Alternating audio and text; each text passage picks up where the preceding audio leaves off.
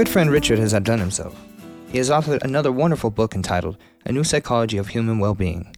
This book explores influences of the ego-soul dynamics on our mental and physical health. Truly a book worthy of your investment of time to read. I hope you will join in on the podcast interview at InsidePersonalGrowth.com or can find us at SoundCloud.com. If you want to learn more about Richard Barrett and his organization, Value Center, please go to www.valuecentre.com. Thanks for listening, and we hope you enjoy our interview together. And here is the host of Inside Personal Growth, Greg Voisin. And I want to thank all of my listeners who come from around the world and have continued to support Inside Personal Growth now for in excess of 10 years and 590 interviews. And I was speaking with Bill here, who we're going to be interviewing in a second, Bill Jensen.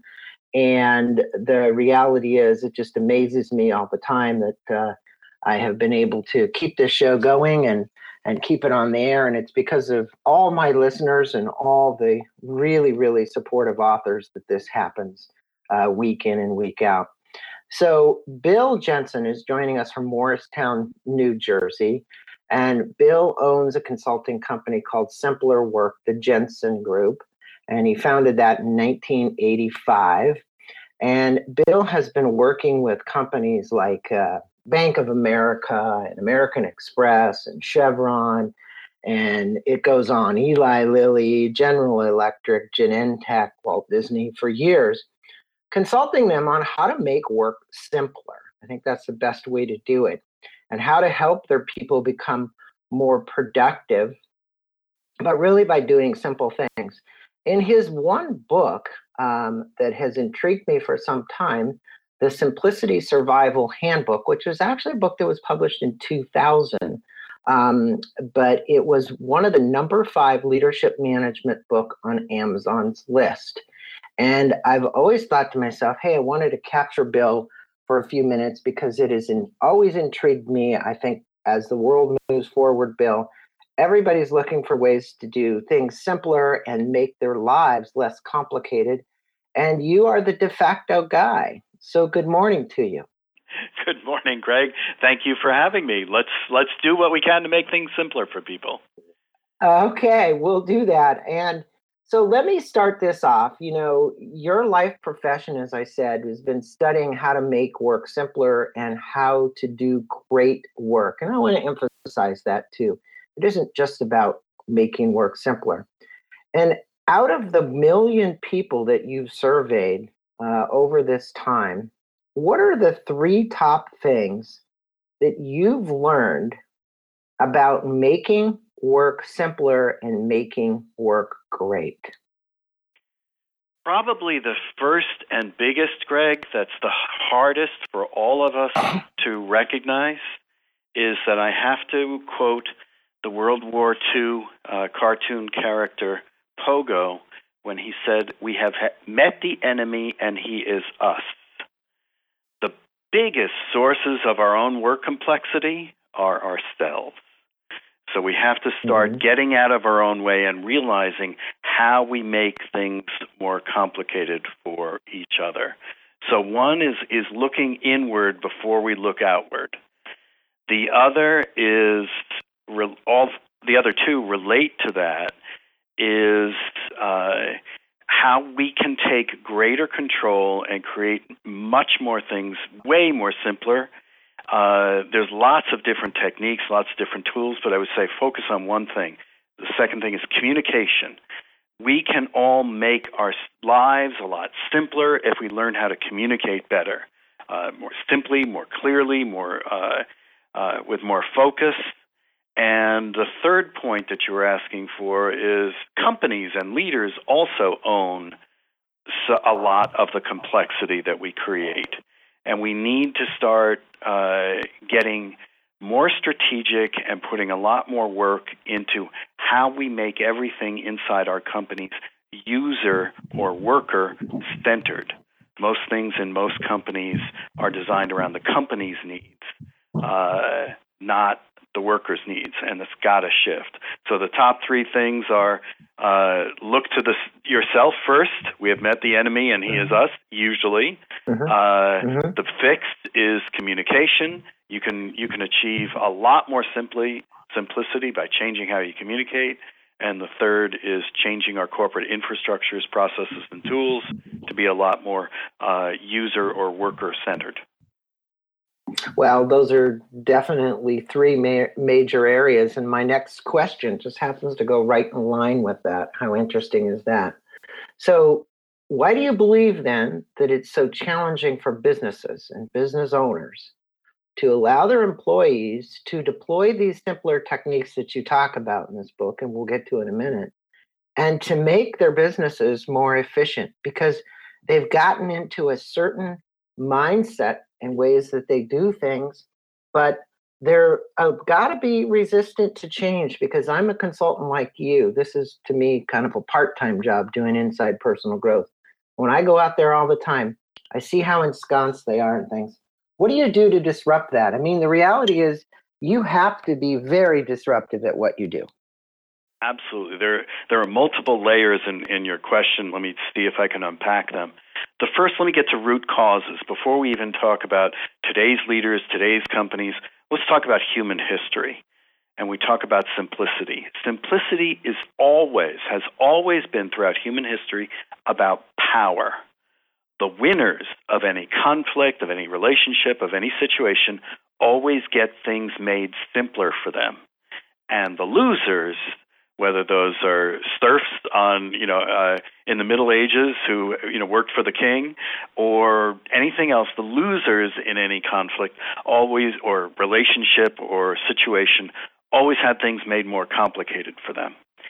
And one of the biggest things I do when I sit down with senior execs behind closed doors is I ask a big question: simpler for whom? Because most of the time they're making things simpler for their company, but pounding on top of the backs on everybody more complexity so things are simpler for the company. And that is the toughest thing to realize, that simplicity is about power, and we need to share that power. We need to make things simpler for everybody. And where we have had a new 21st century awakening of that, each of us has that in our phone. We get to design our phone around ourselves. But then we go into work, and all the other tools and processes and procedures we use are designed around the company. So what I try to help leaders see, the scary part for them is letting go of power. We've talked about empowerment and cultural change for decades, but real empowerment is making things simpler for everybody. There's a new movement out there that I was actually trained. You mentioned the Jensen Group is 31 years, almost 32 years old. I was originally trained as a graphic designer, and I learned something that 3 decades ago that's now a new movement. It's called design thinking. And design thinking is the essence of really putting the person who does the work, if they're a worker, or the patient, if they're in a hospital, or the citizen, if it's a government situation, putting the individual at the center of everything and figuring out how do we make things easier for them. So this movement of design thinking is really about that. And if any of your listeners have ever watched a show called Undercover Boss, they would know what this is about. Most bosses that go on those shows, they have weeping, oh my God, I never realized what it was like, awakenings. And they realize what it's like to be on the side of the worker of all their processes and procedures.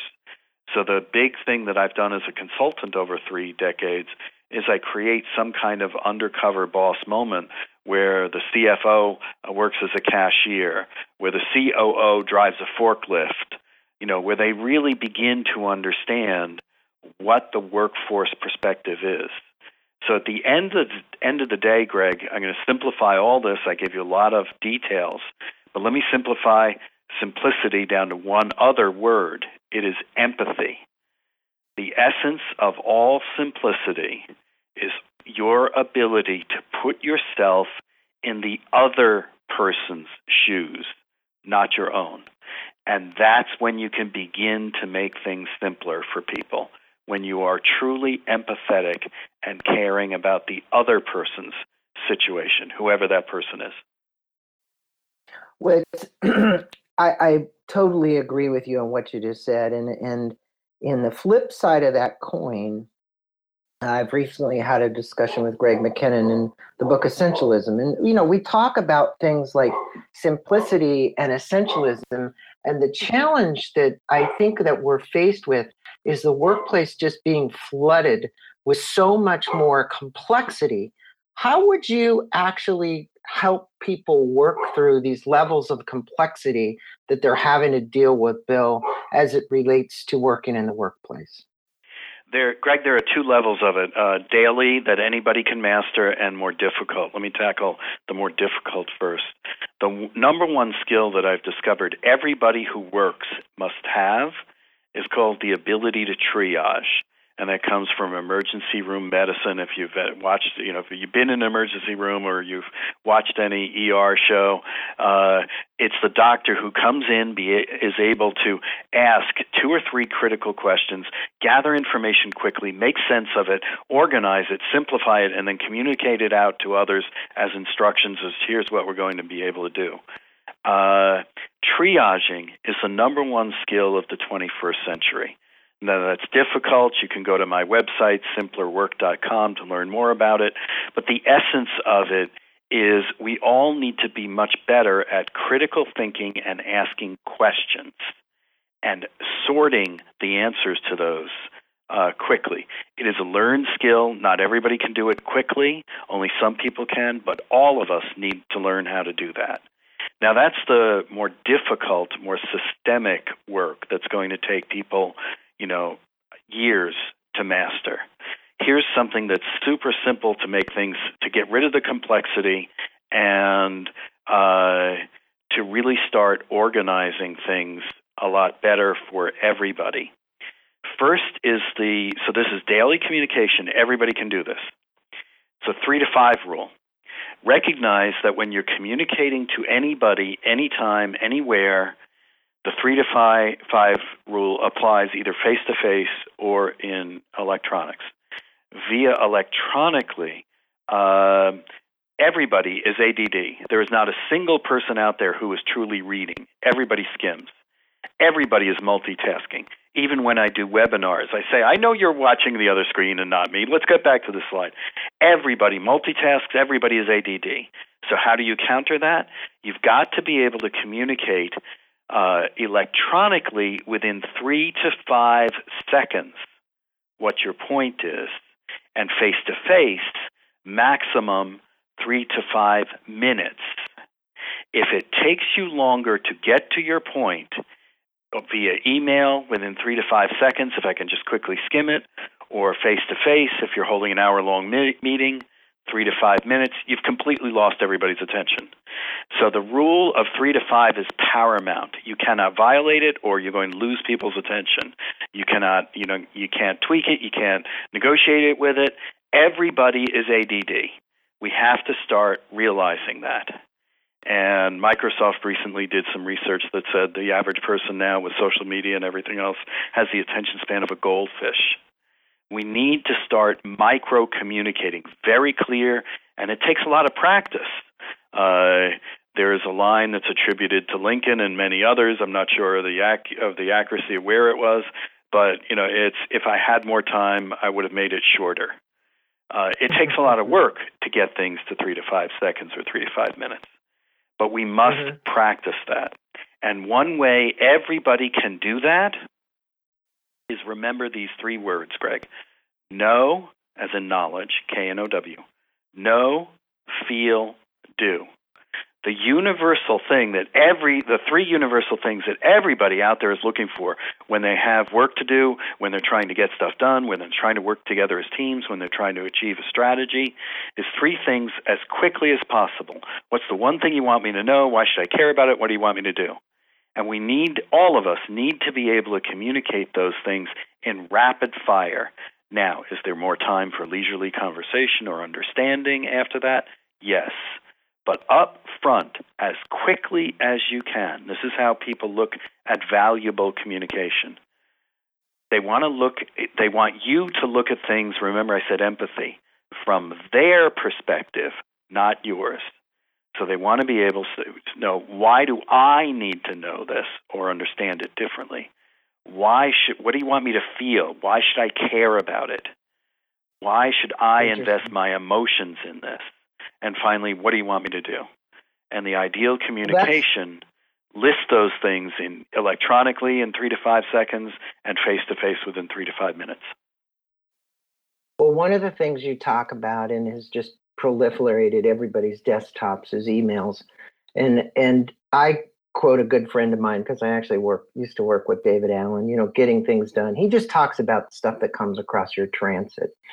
And I think that the issue is that we have so much coming across, and you have lots of great, simple techniques for helping people with that. But I think most importantly is psychologically how we feel, the successes.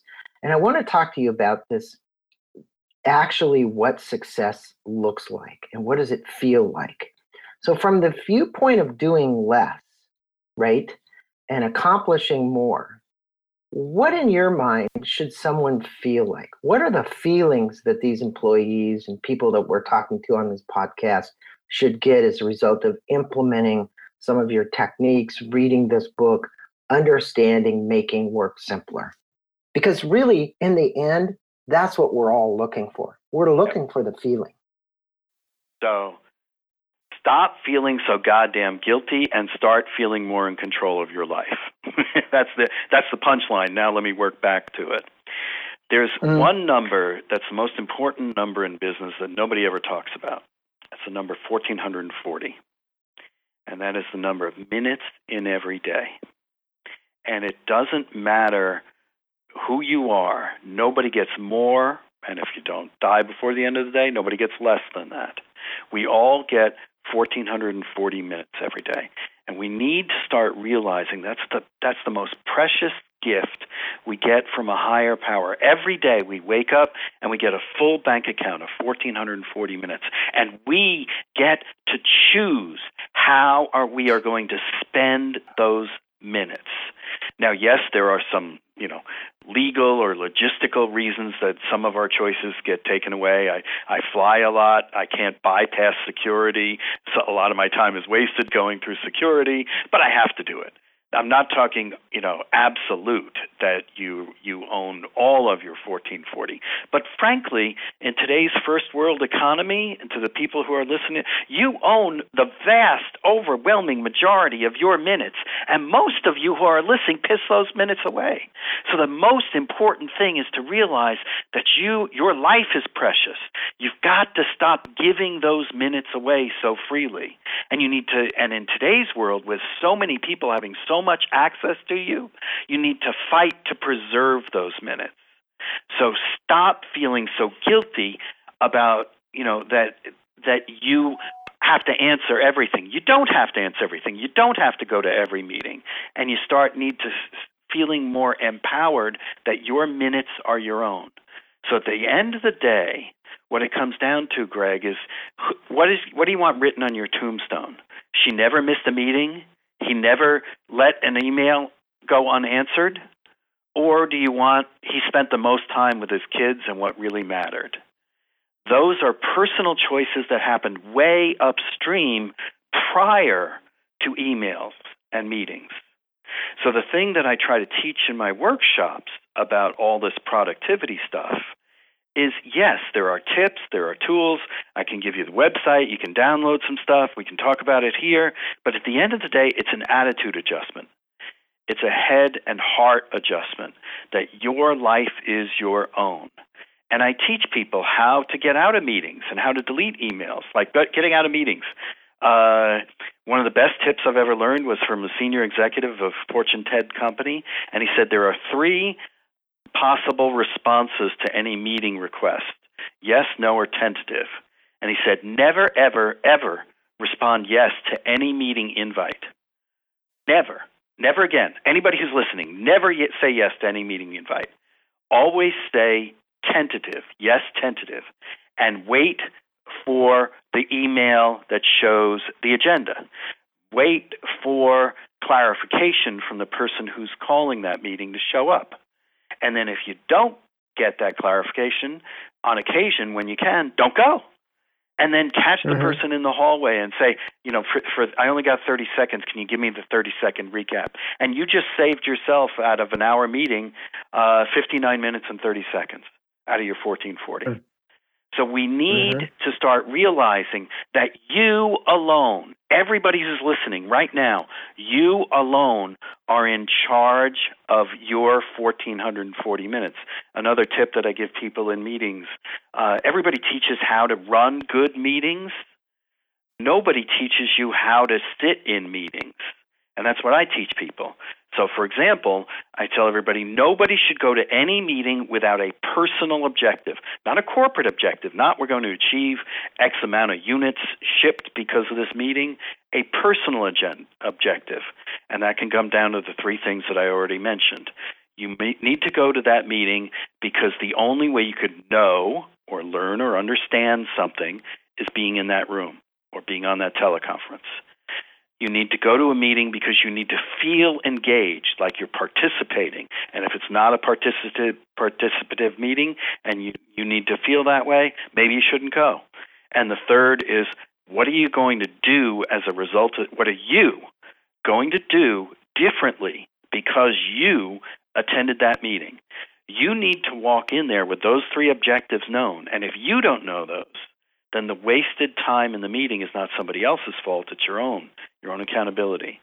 So anytime you go to any meeting, let me just finish and then I'll come back to your question. Anytime you go to any meeting, it's your job to know, I need to learn this. And if I don't get it, your job before the end of the meeting is say, Mr. Ms. Facilitator, what exactly do you want all of us to do as a result of this meeting?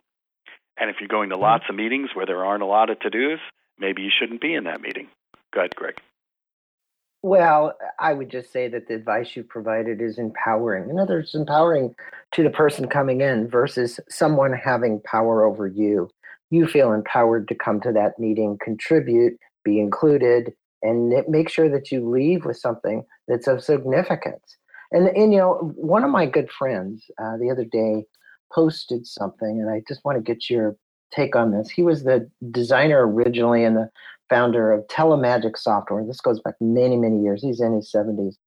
And obviously, when you get older, you take a little different perspective on to-do lists versus to-be lists. And he posted something and said, hey, I want to do less on my to-do list and more on who I'm going to become. And I think what you just said was really about what we're becoming as people in this really, really can be quite complicated world that we live in today. And you have some advice, and you say to continuously improve at doing less requires three skills. 1, scanning, synthesizing, clarifying information. 2, advocacy. And 3, user-centered communications. Can you explain why those three things will help my listening audience continually improve doing less and being more? The scanning is that we all need to get better at looking at all this crap that comes out at us and figuring out what the most important stuff is. All of us need to be able to see patterns of information and connect the dots. So when you get 27 different PowerPoints from 27 different people in the organization, you need to get much better at being able to go to quickly skim them and say, oh, the three things they all have in common are these three things. So that's what I'm going to talk about in the meeting.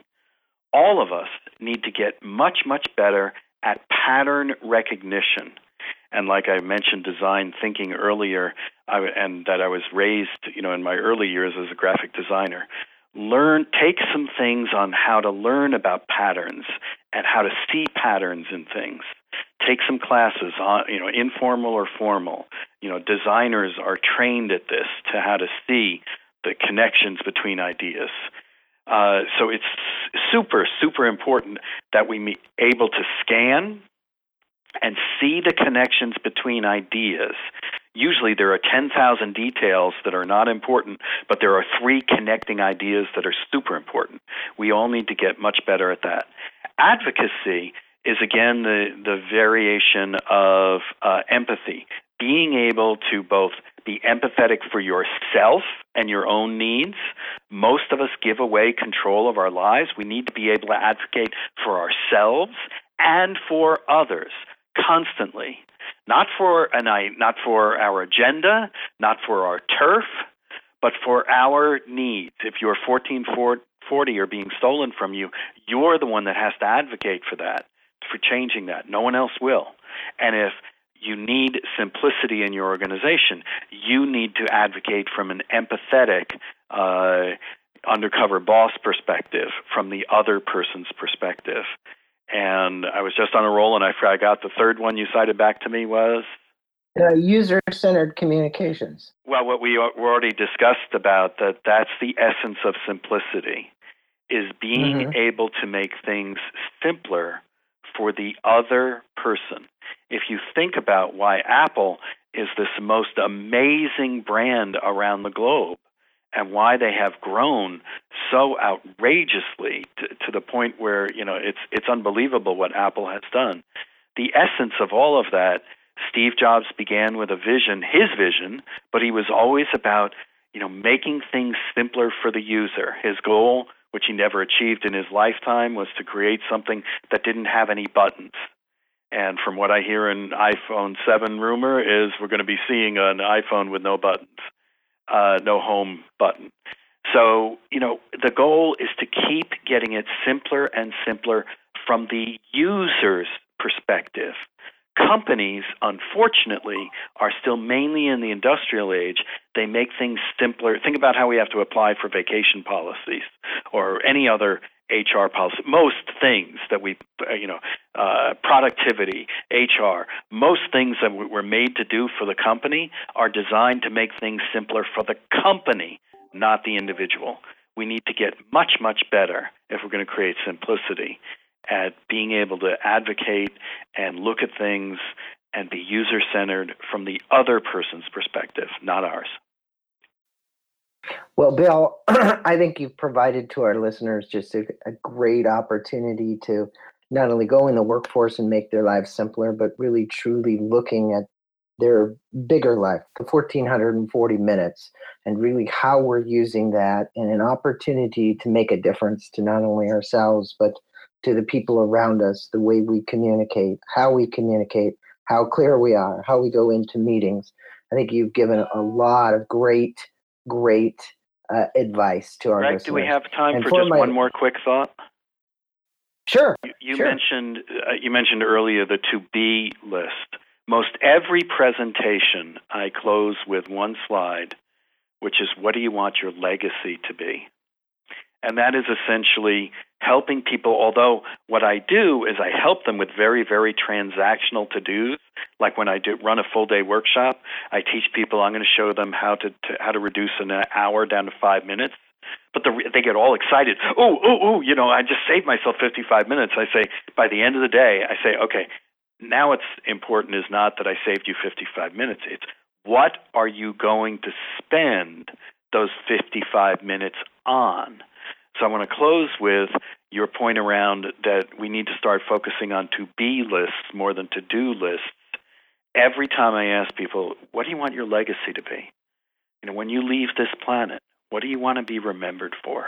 And that's the thing that should be driving your days. Well, those are sound wisdom and advice for these listeners. And I think the more that I do this program, people often say to me, look, Greg, you've been doing this show so long, and why do you do it? And I think it's because I tell people this is not only my personal university on wheels, but it's a university on wheels for everybody out there who's listening. through these years of doing these interviews from people like yourself with great wisdom, going into companies, doing their own life journey, the things they've learned. It's just been fascinating to see what bubbles up and what's really important to people.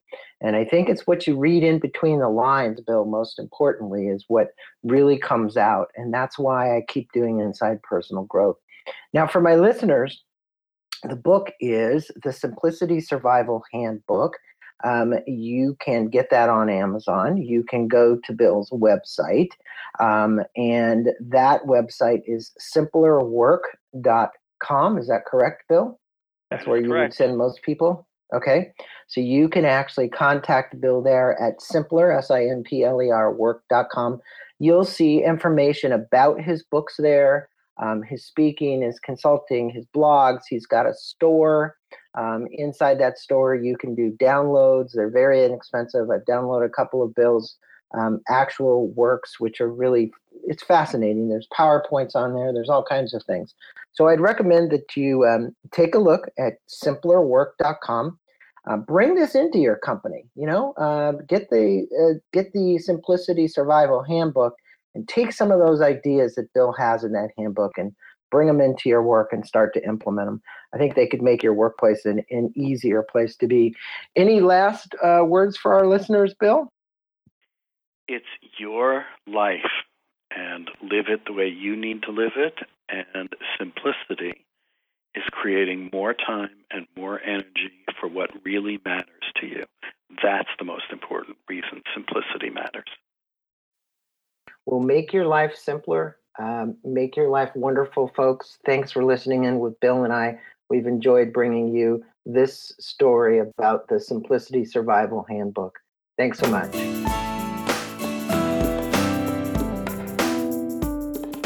I recently had the pleasure of interviewing Don Green, the executive director of the Napoleon Hill Foundation. The foundation has released a new book, which is a compilation of speeches that Napoleon Hill did at various points in his career. One of the speeches inspired the famous book, Think and Grow Rich, which is an all-time classic and great book. I hope you enjoy my interview with Don and will obtain a copy of Napoleon Hill's Greatest Speeches. If you want to learn more about the Napoleon Hill Foundation, please go to www.naphill.org to learn more about the book, audio recordings, and courses that Napoleon Hill Foundation offers. Thank you.